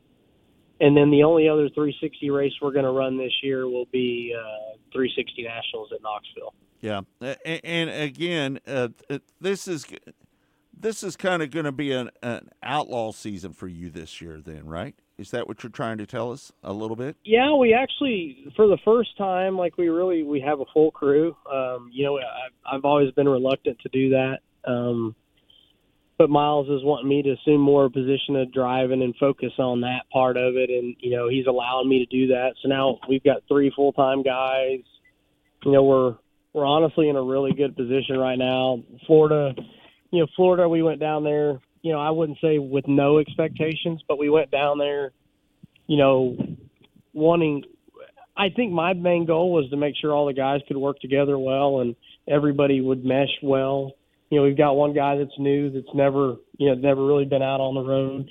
We've got, a couple of Bob Curtis is the crew chief on the car this year. We've got another guy, Dalton, and he's been out there, but not a lot of experience. So it's kind of good to get all these guys and get them down there and got them working together. And I felt like by the end of the trip, I really felt like, everybody was gelling really well. And that was my main goal going down to Florida, was just to come out of there, have some strong runs and build some speed and just get everybody on the same page. A lot of people don't realize the effort that it takes to travel up and down the road, like 180 days a year.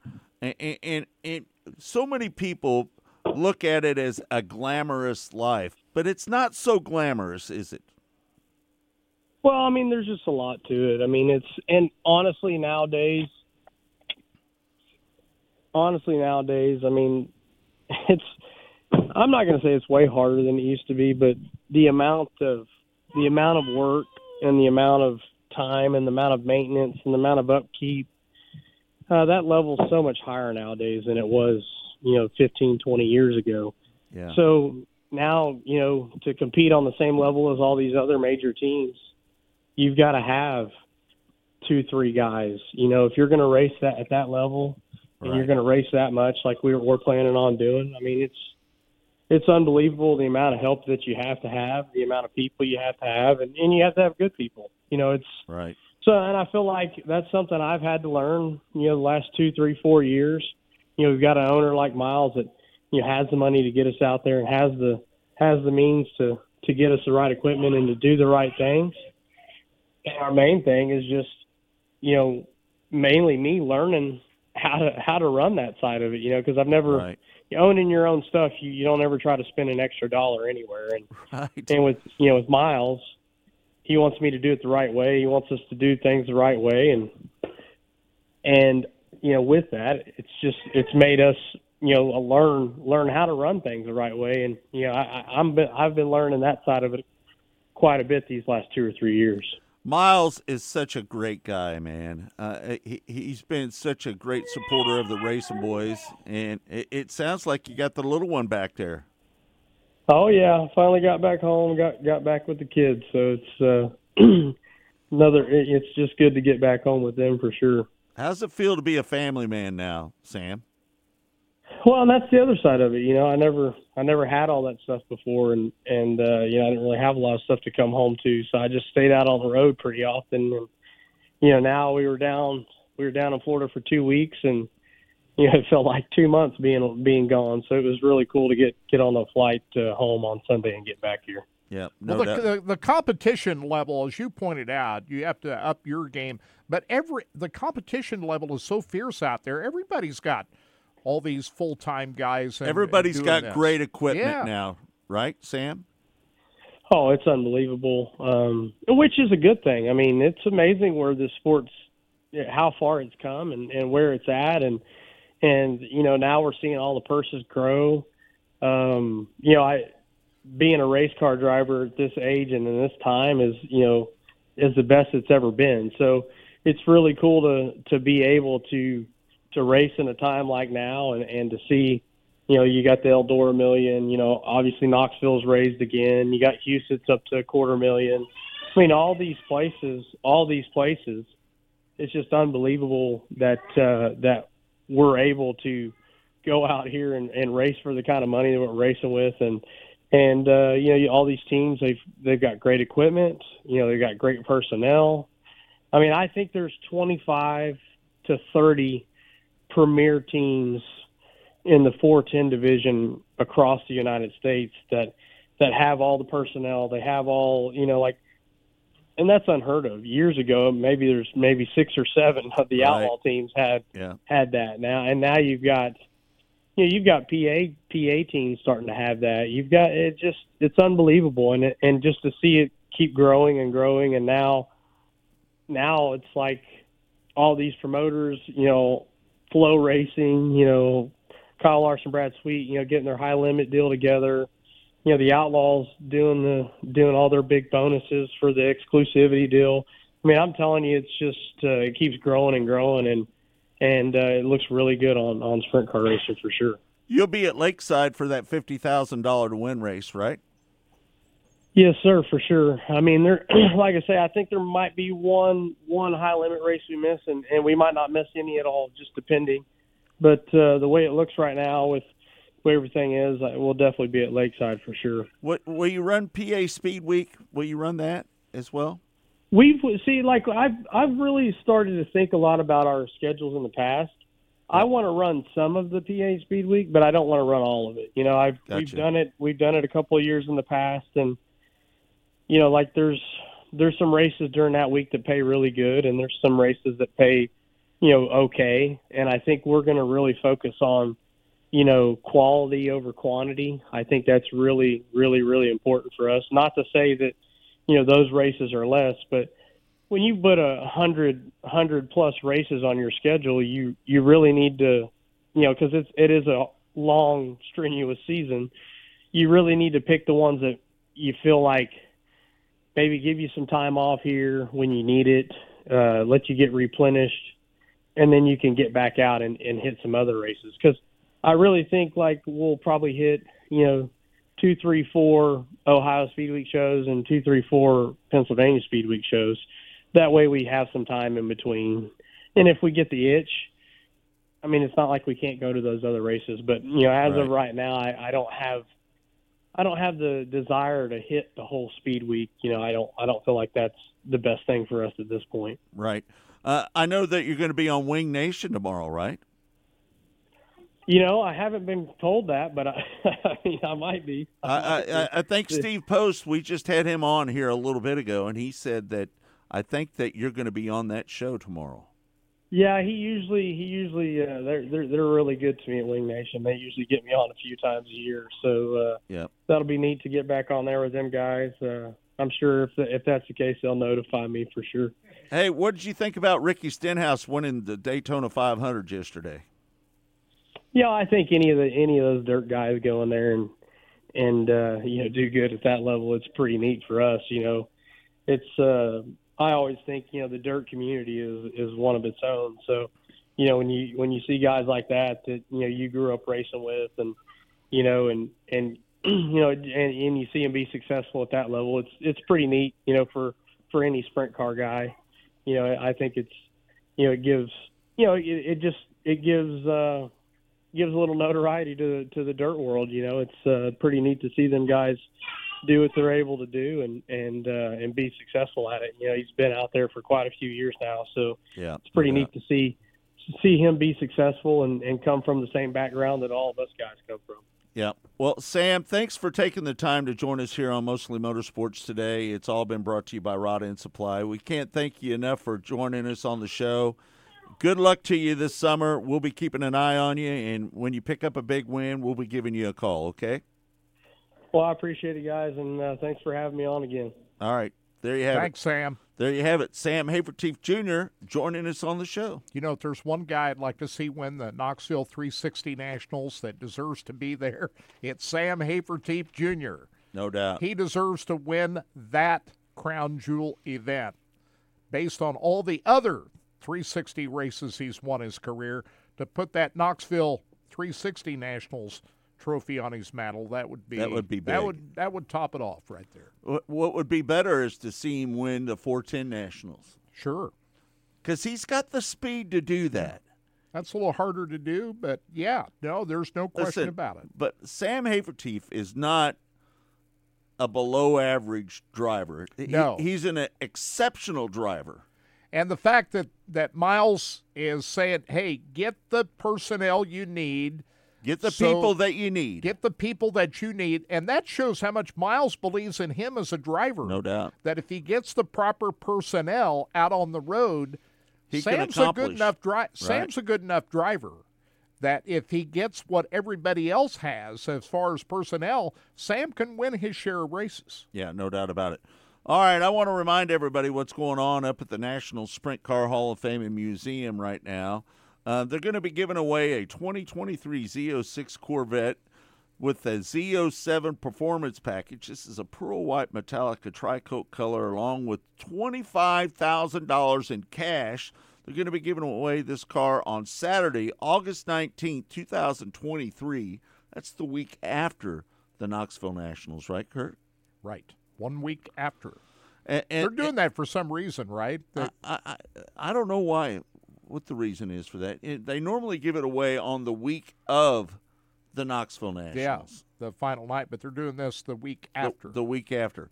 And again, this car makes 760 horsepower. It's a 5.5 LT6 V8 engine. Goes from 0 to 60 in 2.6 seconds in an 8-speed automatic transmission.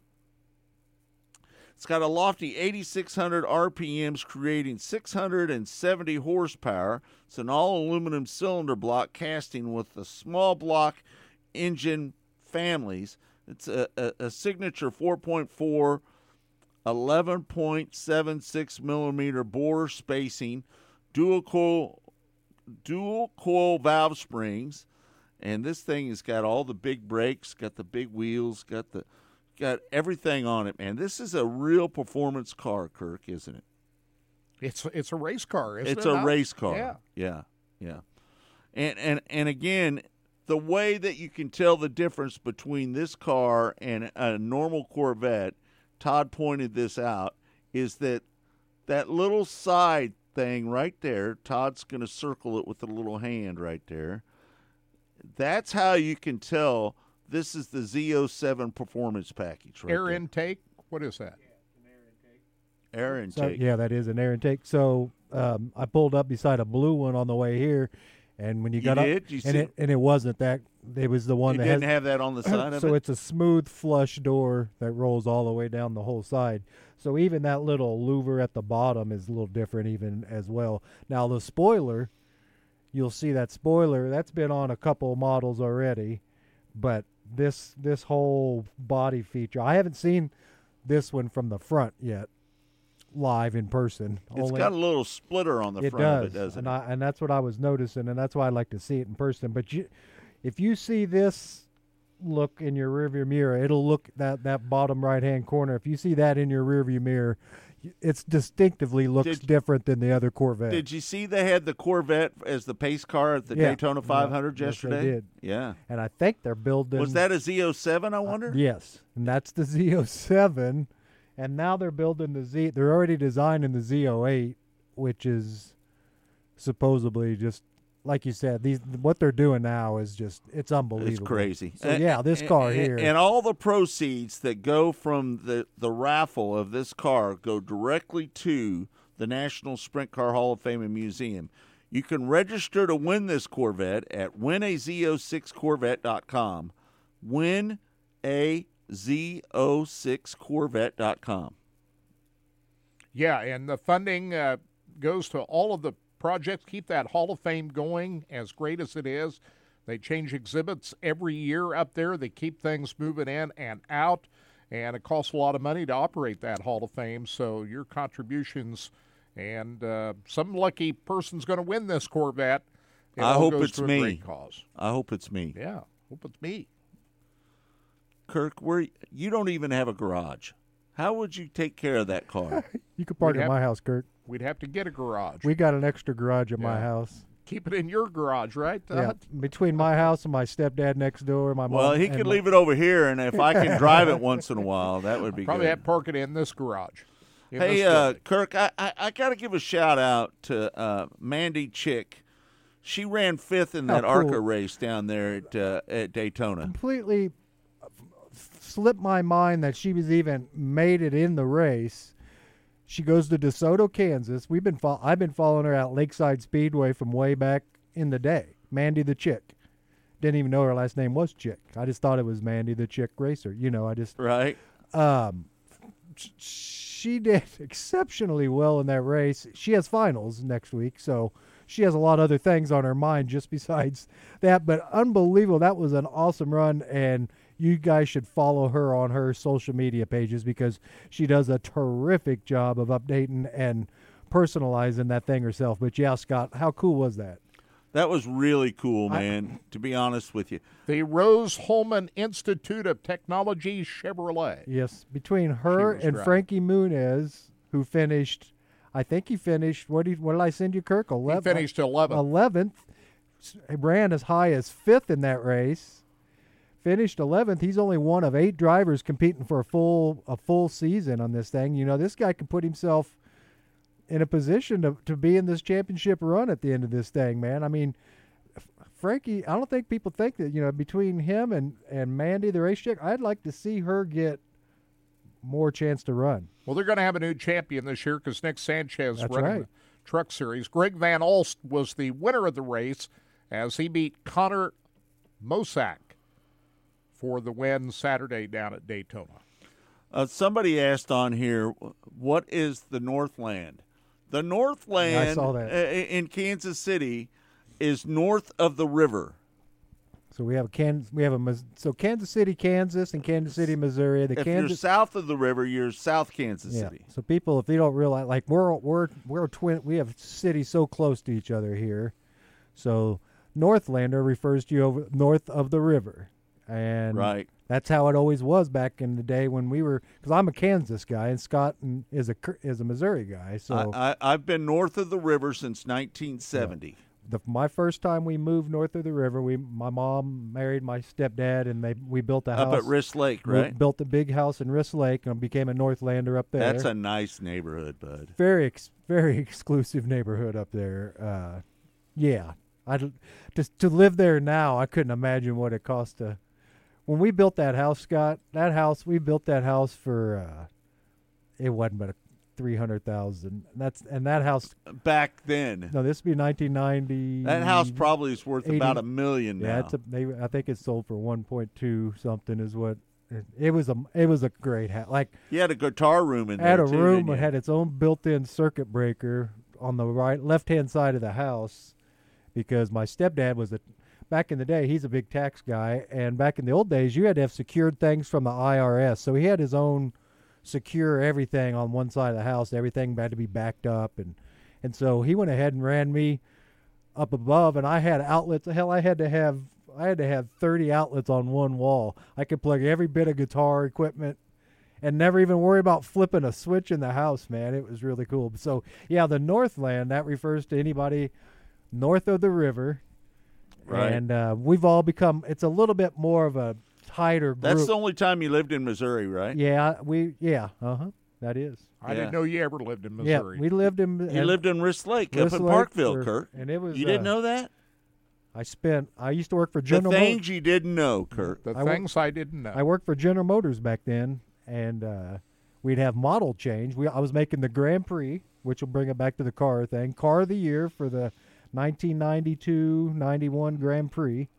And you get model change, and so you get 6 weeks off completely with pay at the unemployment. When they changed the line. So they changed the line, and so you had 6 weeks off in summertime. So I fished for 6 weeks and would draw a paycheck. And That's a big lake up there, it's too. a nice, isn't it? real nice lake. Brent Chapman, for anybody here in Kansas City. Did you ever catch anything big out of there? Yeah.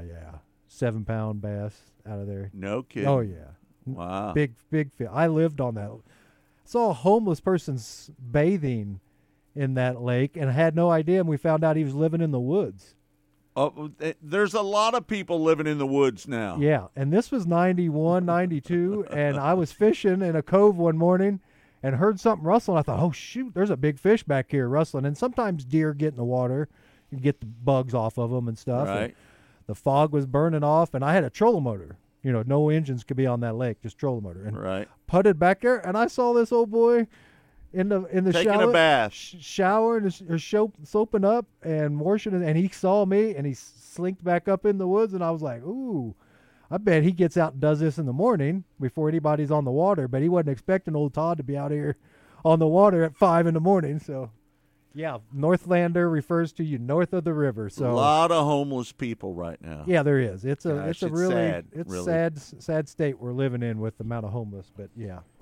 Man, what a night of racing at Volusia Speedway Park on Saturday night, Scott. They finished up the long Winter Nationals with a bang. That track is about as good as we'd seen Volusia in quite a while. They put on a hell of a show on Saturday night with both the World of Outlaw Case late models and the Super Dirt Car Series big blocks. Thrilling finishes, both those races. Right. We had Matt Williamson. He won the winning big on block the last modified, lap. right? He won the big block modified. He made a pass on the last turn of the last lap to win that race. And then in the World of Outlaw feature, Hudson O'Neal, 22-year-old guy who jumped in that Rocket House car at the beginning of the season, came from 23rd starting position to win the late model feature. That he had that thing set on kill. How about Hudson O'Neal? Yeah. I mean, that was just an incredible drive that he made. He came from 23rd 23rd to win that race, didn't he? Absolutely. Can Tim you McCready, believe that he came from 23rd to win that race? Yeah, and he didn't really need a lot of yellow flags to do that. And just think about the people that he outran. Devin Moran, Ricky Thornton Jr., Tim McCready, Brandon Overton, Brandon Shepard, Chris Madden, Bobby Pierce, Brian Shirley, Max Blair, and the list goes on and on and on. And McCready looked like he was going to check out. He led most of the race, and, I mean, he had a pretty sizable lead in that race, and he started to fade there towards the end. Devin Moran came on and made a pretty big run, but Hudson O'Neal, they've found something with that car. These Longhorn chassis, they're talking about they're the latest and the greatest, but Rocket is making a big statement right now that, hey, we got something too. You think Rocket has found something with their cars? I don't know. I'm wondering if they looked at the Longhorn chassis and maybe kind of taken some things away from the Longhorn chassis and applied it to the Rocket chassis. What do you think about that? Well, there's no doubt that they've made some improvements in that race car. Because when Brandon Shepard, and he did a pretty good, Brandon Shepard did a good job in that race car. Yeah. When he drove it last year, but I think they found Mark Richards and that crew over there, Steve Baker, and those guys working on that car. They found something. Marie wants to know, how is Austin the car ready, and does he start and when does he start racing? I would imagine Knoxville. He'll be. I think that's what his plans are, to kind of run up at Knoxville. Knoxville. Yeah. I haven't talked to Austin here for a few weeks, but I think that was his plan. He wants to run Knoxville this year. Yep, so no doubt about it. We'll check in with him here and find out how things are going with him. Hey, the non-wing cars were up at Bubba Raceway Park on Saturday night. Kyle Cummins picking up the win in his third engine of the week. Looked like Brady Bacon was going to be the man on Saturday night, but Kyle Cummins made a run and was able to get around him. They had to bring an engine in from Indiana before the races started at Bubba because they blew an engine at Volusia earlier in the week, and then their second engine went out on practice night at Bubba for the Winter Dirt Games. So they called his good friend Chet Williamson. He happened to be down in Texas. Chet had to drive from Texas to Indiana.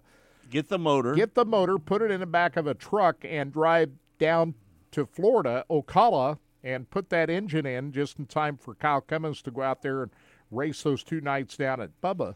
And he backs it up with a big win on Saturday night. Brady Bacon wasn't too happy with himself, was he?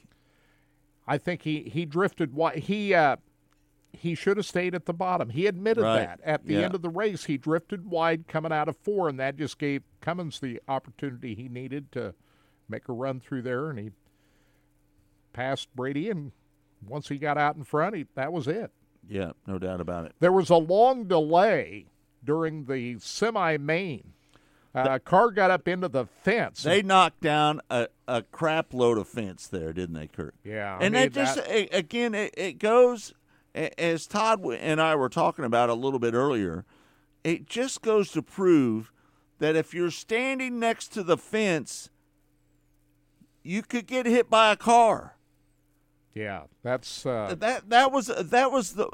they took down a lot of fence there, a lot of poles there. And to be honest with you, this is something that I think that all racetracks need to do. Every racetrack needs to have a cage around the flagman, because that car came very close to the flagman, didn't it, Kurt? And he was the flagman was looking to get the hell out of there when that car came up there. I think he's thanking his lucky stars that thing didn't hit him. Yeah, that was scary. And you don't normally see. I mean, it's a chance, right? When wrecks happen anywhere, you don't know where it's going to happen. But oh my gosh, right there on the front stretch like that, and so close to him, and like me and you talked about, Scott, Lakeside does a really good job about preaching and jumping on, and there's some adults down in the front that remind some of the youngsters or people that are strolling a little too close to the fence. Don't look. Your phone can zoom in. You don't need to zoom in. Lakeside Speedway has a good fence. They do. They got a really good fence on the front straightaway. And when you see Knoxville's probably got the best fence of all. It's a real strong fence in Knoxville too. I wouldn't say that, Kirk. I would say that probably Texas Motor Speedway, Charlotte, Lucas Oil, the dirt track. Knoxville's got a great fence. They've got a great fence up there. Yeah, no like when you see some of the ones we talked about. Let me tell you, like the fences that you see down there at Texas Motor Speedway and Charlotte, and even Lucas Oil Speedway. Yeah, Lucas Oil. They've got a great fence. We talked about some of the couple that are here in town that not so good. When you're running sprint cars on these racetracks, that's a whole different ball game than most of the fencing you see at racetracks. That's okay for modifieds, even late models, but when you're running sprint cars, that's a whole different game. And that I don't know if you know this, but down in Mount Vernon, Illinois, a late model went through the fence and killed a father and the boyfriend of the daughter of the father. It killed her dad and her boyfriend at the same time at Mount Vernon. Oh my God! Yeah, went through the fence and got up into the grandstands and killed them both. Well, that fence, it does everything it can to just keep that car on the track, right? But it's going to give. And that fence gave 10 feet in. And if you're standing, just don't get that close. With your phone, you can zoom in with your phone. You don't have to get the phone up against the That phone has a zoom feature, that camera does. And to see people standing that close and that big of a damage to the fence like that was just scary to see. That should be a wake-up call for everybody. Absolutely. Tammy says there are flimsy catch fences at many dirt tracks throughout the country. Yeah. I mean, it's... we got one here that I'm telling you... It's scary. I'm not going to mention by name. No, we knew... But I'm going to tell you right now, if a sprint car got into the fence at that racetrack, it would blow through it like candy. A hot knife through butter. Just I cotton think candy. it's a disaster waiting to happen. Yeah, we see how tough that fence holds cars in at the Chili Bowl, and those a lot smaller car. Well, and they a lot got cable in those fences down there, and that'll hold that thing. Well, the fencing at the Chili Bowl is really a good fence. It is. Mm-hmm. It's so designed. I'm not as concerned there. Yeah, No, but like I'm me saying, neither. but we see how big a damage that it can do even at the Chili Bowl. We've seen it where they've had to replace a whole lot of fence. And if it can tear that up with that amount of reinforcement, then you know what it can do to your average dirt track. We've seen it. Me and Kirk used to sit here on Saturday night and watch that on our prime time show and watch all the. I mean, you do too. We watch all those shows, but he would point out to me a few places, and I'd be like, "Ooh, I never even noticed that." Bubba needs to put in a brand new fence down at his racetrack, I think, on the front stretch. Well, I don't know. It did its job. It held the car in the fence. That car didn't go through the fence. No, it did not. It held up. But he'll probably have to be doing some serious work here in the next to replace. Oh, no doubt. Because some of that deep concrete work was affected by those poles shifting. I know they did. Marie was telling Tammy, I refuse to go to Coonstown to see the 410s. That fencing there can't handle them. If they got over a wheel in Pennsylvania, wouldn't be going to see the USAC show. Yeah, I mean it's what happened at Bubba on Saturday night. Everybody should take a look at that and okay, is my fencing at my track good enough for these cars? Everybody needs to really evaluate their You fencing. can't cut corners on fencing. And you can't take for granted that the fence is still fine from last year. Do you know what I'm saying? There's got to be some inspection on some of this stuff because you know as well as I do, it don't take much for a few small wrecks to add up to some, to make a difference onto a structure. But man, when you see a fence hold a car in like that, it did its job. But boy, there's going to be some serious work. It only takes one bad incident to really change everything. Tammy says most of the tracks in Central PA have done a great job in upgrading their catch fences over the past few years, except Coonstown. Yeah, tracks like Williams Grove, Port Royal.